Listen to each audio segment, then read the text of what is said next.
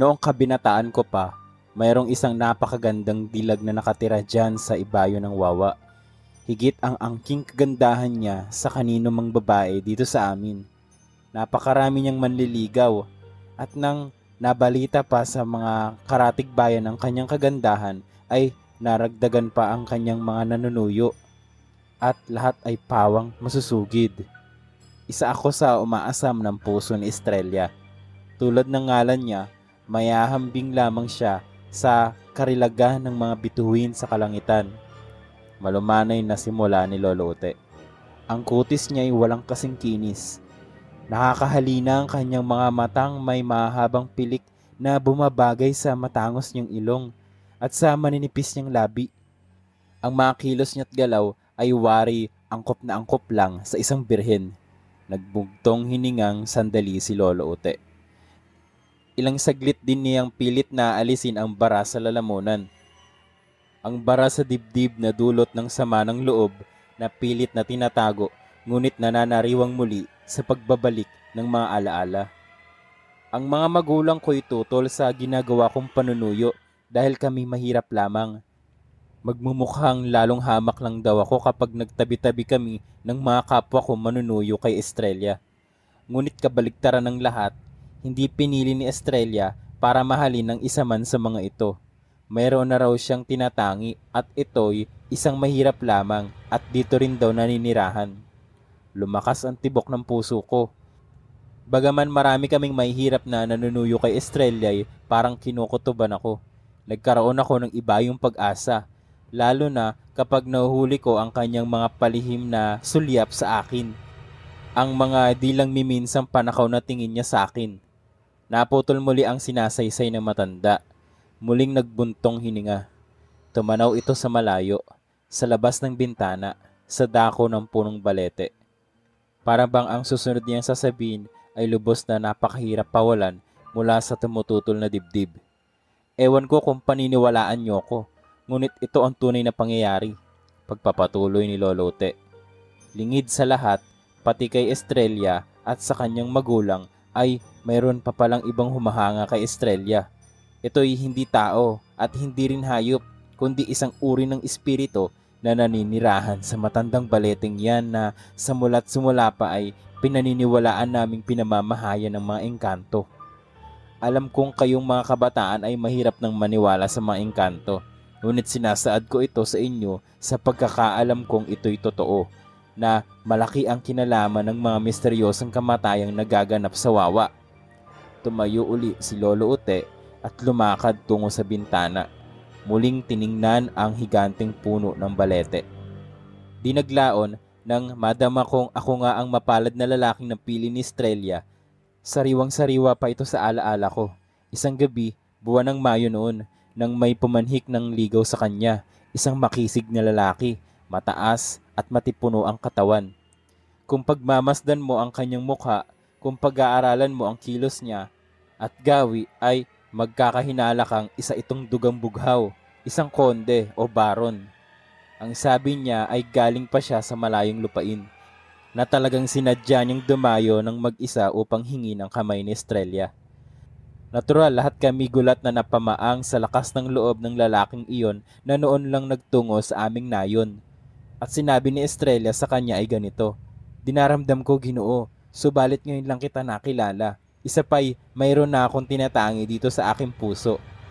Ngunit ang lalaki na may pangalang Simon ay naging maunawain naman. Ang sagot niya, "Hindi pa rin ako nawawalan ng pag-asa. Kung alam mo lang ang kahariang naghihintay sa iyo ay tiyak na sa akin ka pakakasal.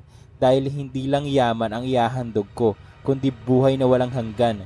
Magbabalik ako, Estrella, at sa aking pagbabalik ay muli kong hihingi ng iyong kamay.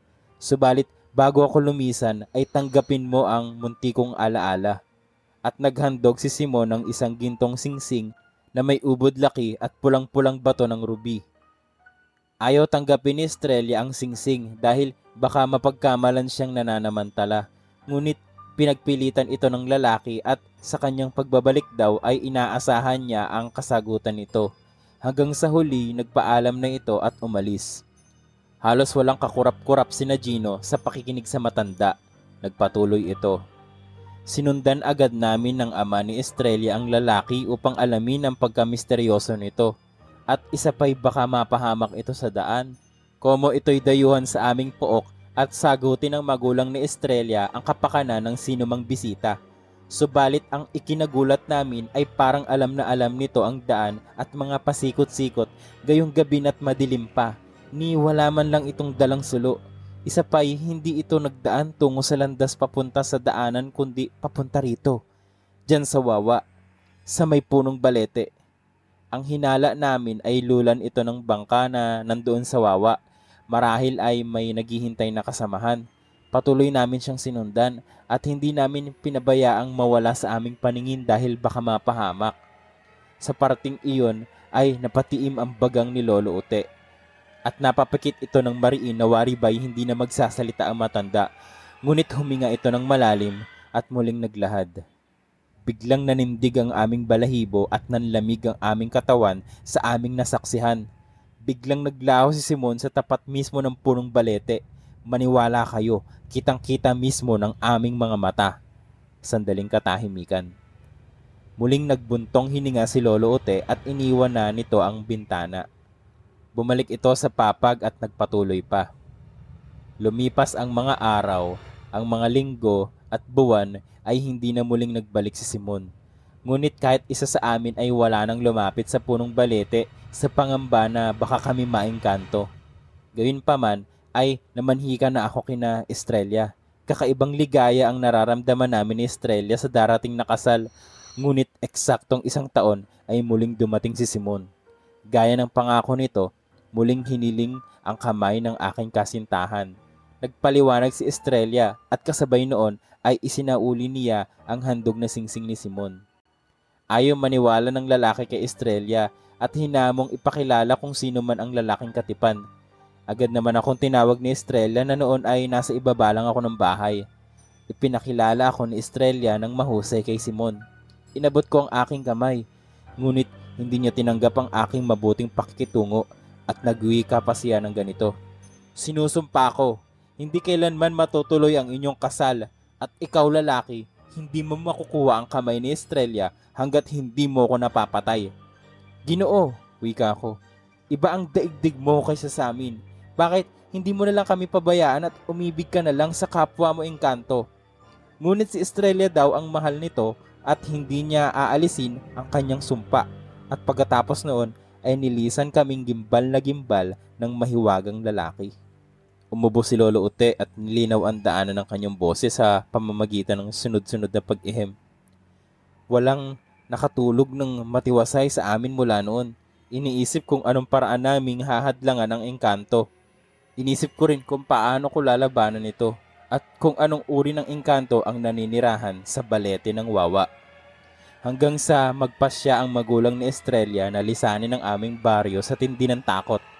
Ako naman ay wala nang nagawa at hindi na rin tumutol alang-alang sa kaligtasan ni Estrella. Kailangang umalis agad sila bago malaman ang haling na engkanto. Ngunit alam niyo ba kung anong nangyari? Nang gumagayak na kaming paalis ay hindi na namin nakita si Estrella. Kahit saan siya hanapin ay hindi namin matagpuan. Kinabahan na kami dahil tiyak na dinukot siya ng engkanto. Nanangis na agad ang kanyang mga magulang. Nanangis na para bang pinanawan na ng pag-asa. Ako naman ay halos magluksa na rin. Agad ay nalaman ng buong baryo ang pangyayari. Sumiklab ang kanilang galit at nagkaisang sunugin ang puno ng balete. Dali-dali kaming nagtipon at ang hawak naming mga sulo ay nagpaliwanag ng gabi. Sinugod namin ang balete. Binuhusan ng langis ng nyog at nilagyan ng mga tuyong kahoy ang paanan nito upang magsilbing panggatong. Bago ko sinindahan ng puno ay sinigawan ko ang mga engkanto. Hinamon ko sila na kung hindi nila ilalabas si Estrella ay mapupugnaw ang kanilang kaharian. Nang walang sumagot ay pikit mata kong idinuldol ang mga gatong ng aking sulo. Ngunit may kung anong hindi nakikita ang puwersa ang biglang pumigil sa aking braso. Kahit anong pagpupumiglas ang aking ginawa ay hindi ko maigalaw ang aking kamay. Muli akong sumigaw at hinamon ang engkanto. At namangha kaming lahat nang magpakita ang pumipigil sa aking kamay. Isang napakagandang babae na ang mamatay waring makinang na kristal na nagliliwanag. Ang buhok nito'y kulay ginto at sadyang hanggang lupa. Nangusap ito, "Huwag! Maawa ka sa amin! Wala kaming ginagawang masama sa inyo. Si Estrella ay wala sa aming daigdig. Nariyan siya sa ilalim ng puno, sa kaharian ng mga nilalang sawawa. Ngunit hindi sila tulad namin. Sila'y mga engkantong itim. Tutulungan namin kayo. Huwag niyo lang sunugin ang punong ito. Palalabasin namin ang kanilang haring si Simon at makikita ninyo ang tunay niyang anyo. Huwag kayong matatakot dahil yun ay gawa-gawa lamang niya. Magagapi niyo ang hari ng mga lamang lupa sa pamamagitan ng pagdurog sa kanyang puso na nasa gitna ng kanyang dibdib. Humanda kayo." Pagkasabi noon ay naglaho ang magandang engkanto at naigalaw ko na ang aking mga kamay. Hindi pa nagbabalik sa normal ang tibok ng aking puso nang biglang tila milyon-milyong mga alitaptap ang walang patid na lumabas mula sa tuyong bitak ng balete. Nagmistulang umaga ang paligid sa liwanag na dulot ng napakaraming alitaptap. Nagtakip kami ng mga mata dahil nakakasilaw ang liwanag ng napakaraming alitaptap. Maya-maya ay tila milyon-milyong mga alitaptap ang sunod-sunod na pumasok sa loob ng tila yungib na nakaalsang ugat ng punong balete. Lumusot sa mga bitak ng ugat ang liwanag ng alitaptap. Parang ibinaon ng araw sa ilalim ng balete. Pagkapasok ng mga alitaptap ay biglang nakaramdam kami ng pagyanig ng lupa. Nakarinig kami ng dumadagundong na tunog. Pakiramdam namin ay kumukulog at kumikidlat sa ilalim ng lupa na aming kinatatayuan. Sa takot, lumayo kami mula sa puno. Ako naman, kahit nanginginig ang aking tuhod, ay humawak na ng tulos at hinanda ko ang aking sarili sa pakikipaglaban. Sa loob ko'y isang malaking pagkakamali kapag ako'y nagduwag-duwagan pa sa pagkakataong iyon. Nagpatuloy ang mga pagyanig at tila pagkulog sa ilalim ng lupa ng ilan pang mga sandali hanggang sa naglabasan mula sa ilalim ng puno, mula sa nagmistulang yungib ng mga ugat ng balete ang mga alitaptap. Nagmadali ang mga itong nagbalikan muli sa loob ng mga bitak ng puno. Muling nagdilim ang paligid. Muli ay tanging aming mga sulo ang nagbibigay liwanag. "Ayan na mga kasama, humanda kayo," sigaw ng ama ni Estrella na iwinagayway ang dalang tabak. Hindi pa natatapos ang sigaw niya ay lalong lumakas ang pagyanig at pagkulog sa ilalim ng lupa at bumulwak naman ng bumulwak ang tubig sa wawa sa gawi ng ugat ng balete para itong kumukulo. "Nandyan na!" Takot na sigaw ng mga tao. Ngunit sa halip namang magtatakbo palayo ay nanatili sa likuran ko at nakahanda na ring lumaban. Ang sumungaw mula sa wawa ay ang napakalaking ulo ng isang dambuhalang buhaya. Kulay lumot ito at nagbabaga ang mga matang nanlilisik. Matatalas ang mahabang ngipin nito. Sa tansya ko, ang sukat nito ay mula 18 hanggang 20 talampakan. "Si Simon!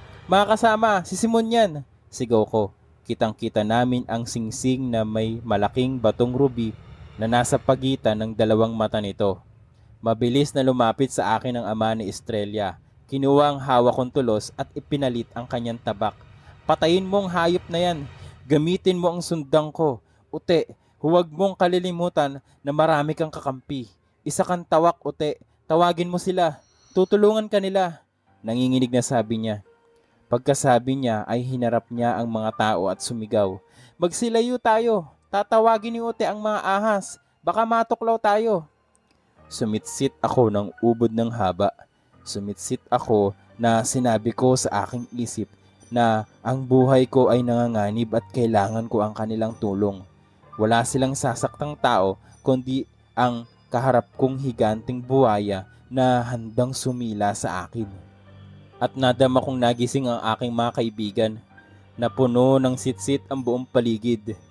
Ngunit nang muli ko silang tawagan ay biglang nalalakay ang buhayang si Simon.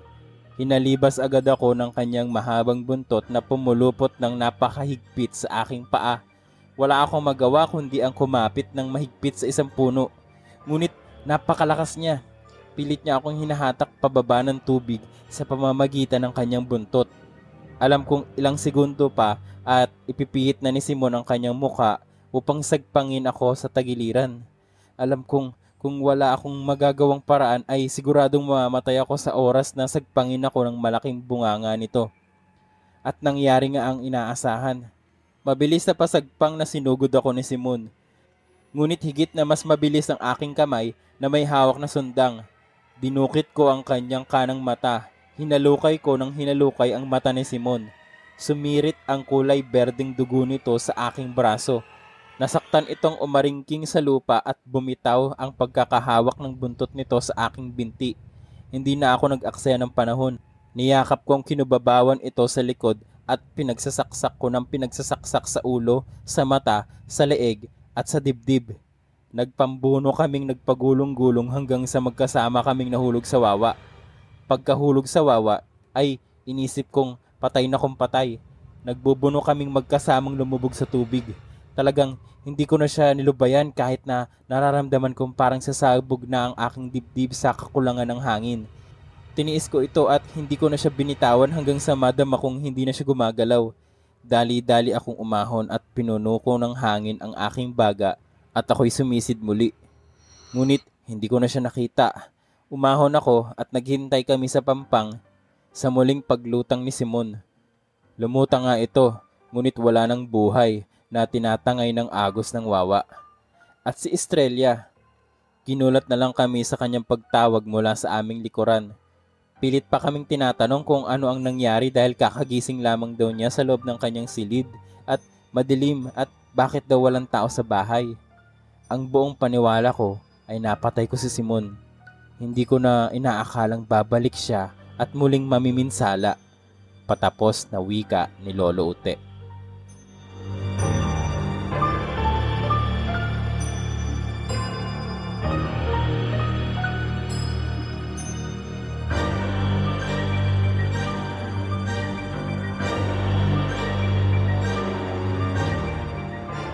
Maraming salamat sa pakikinig. Ang kwentong inyong napakinggan ay hango sa sikat na 90s YA series na pinamagatang B1 Gang Adventure and Mystery Series, Book 1, Halimaw sa Wawa. Ngayon ay ginawang podcast series para muling bigyang buhay. Maraming salamat sa pakikinig at hanggang sa susunod na chapter ng B1 Gang Adventure and Mystery Series, Case File Number 1, Halimaw sa Wawa.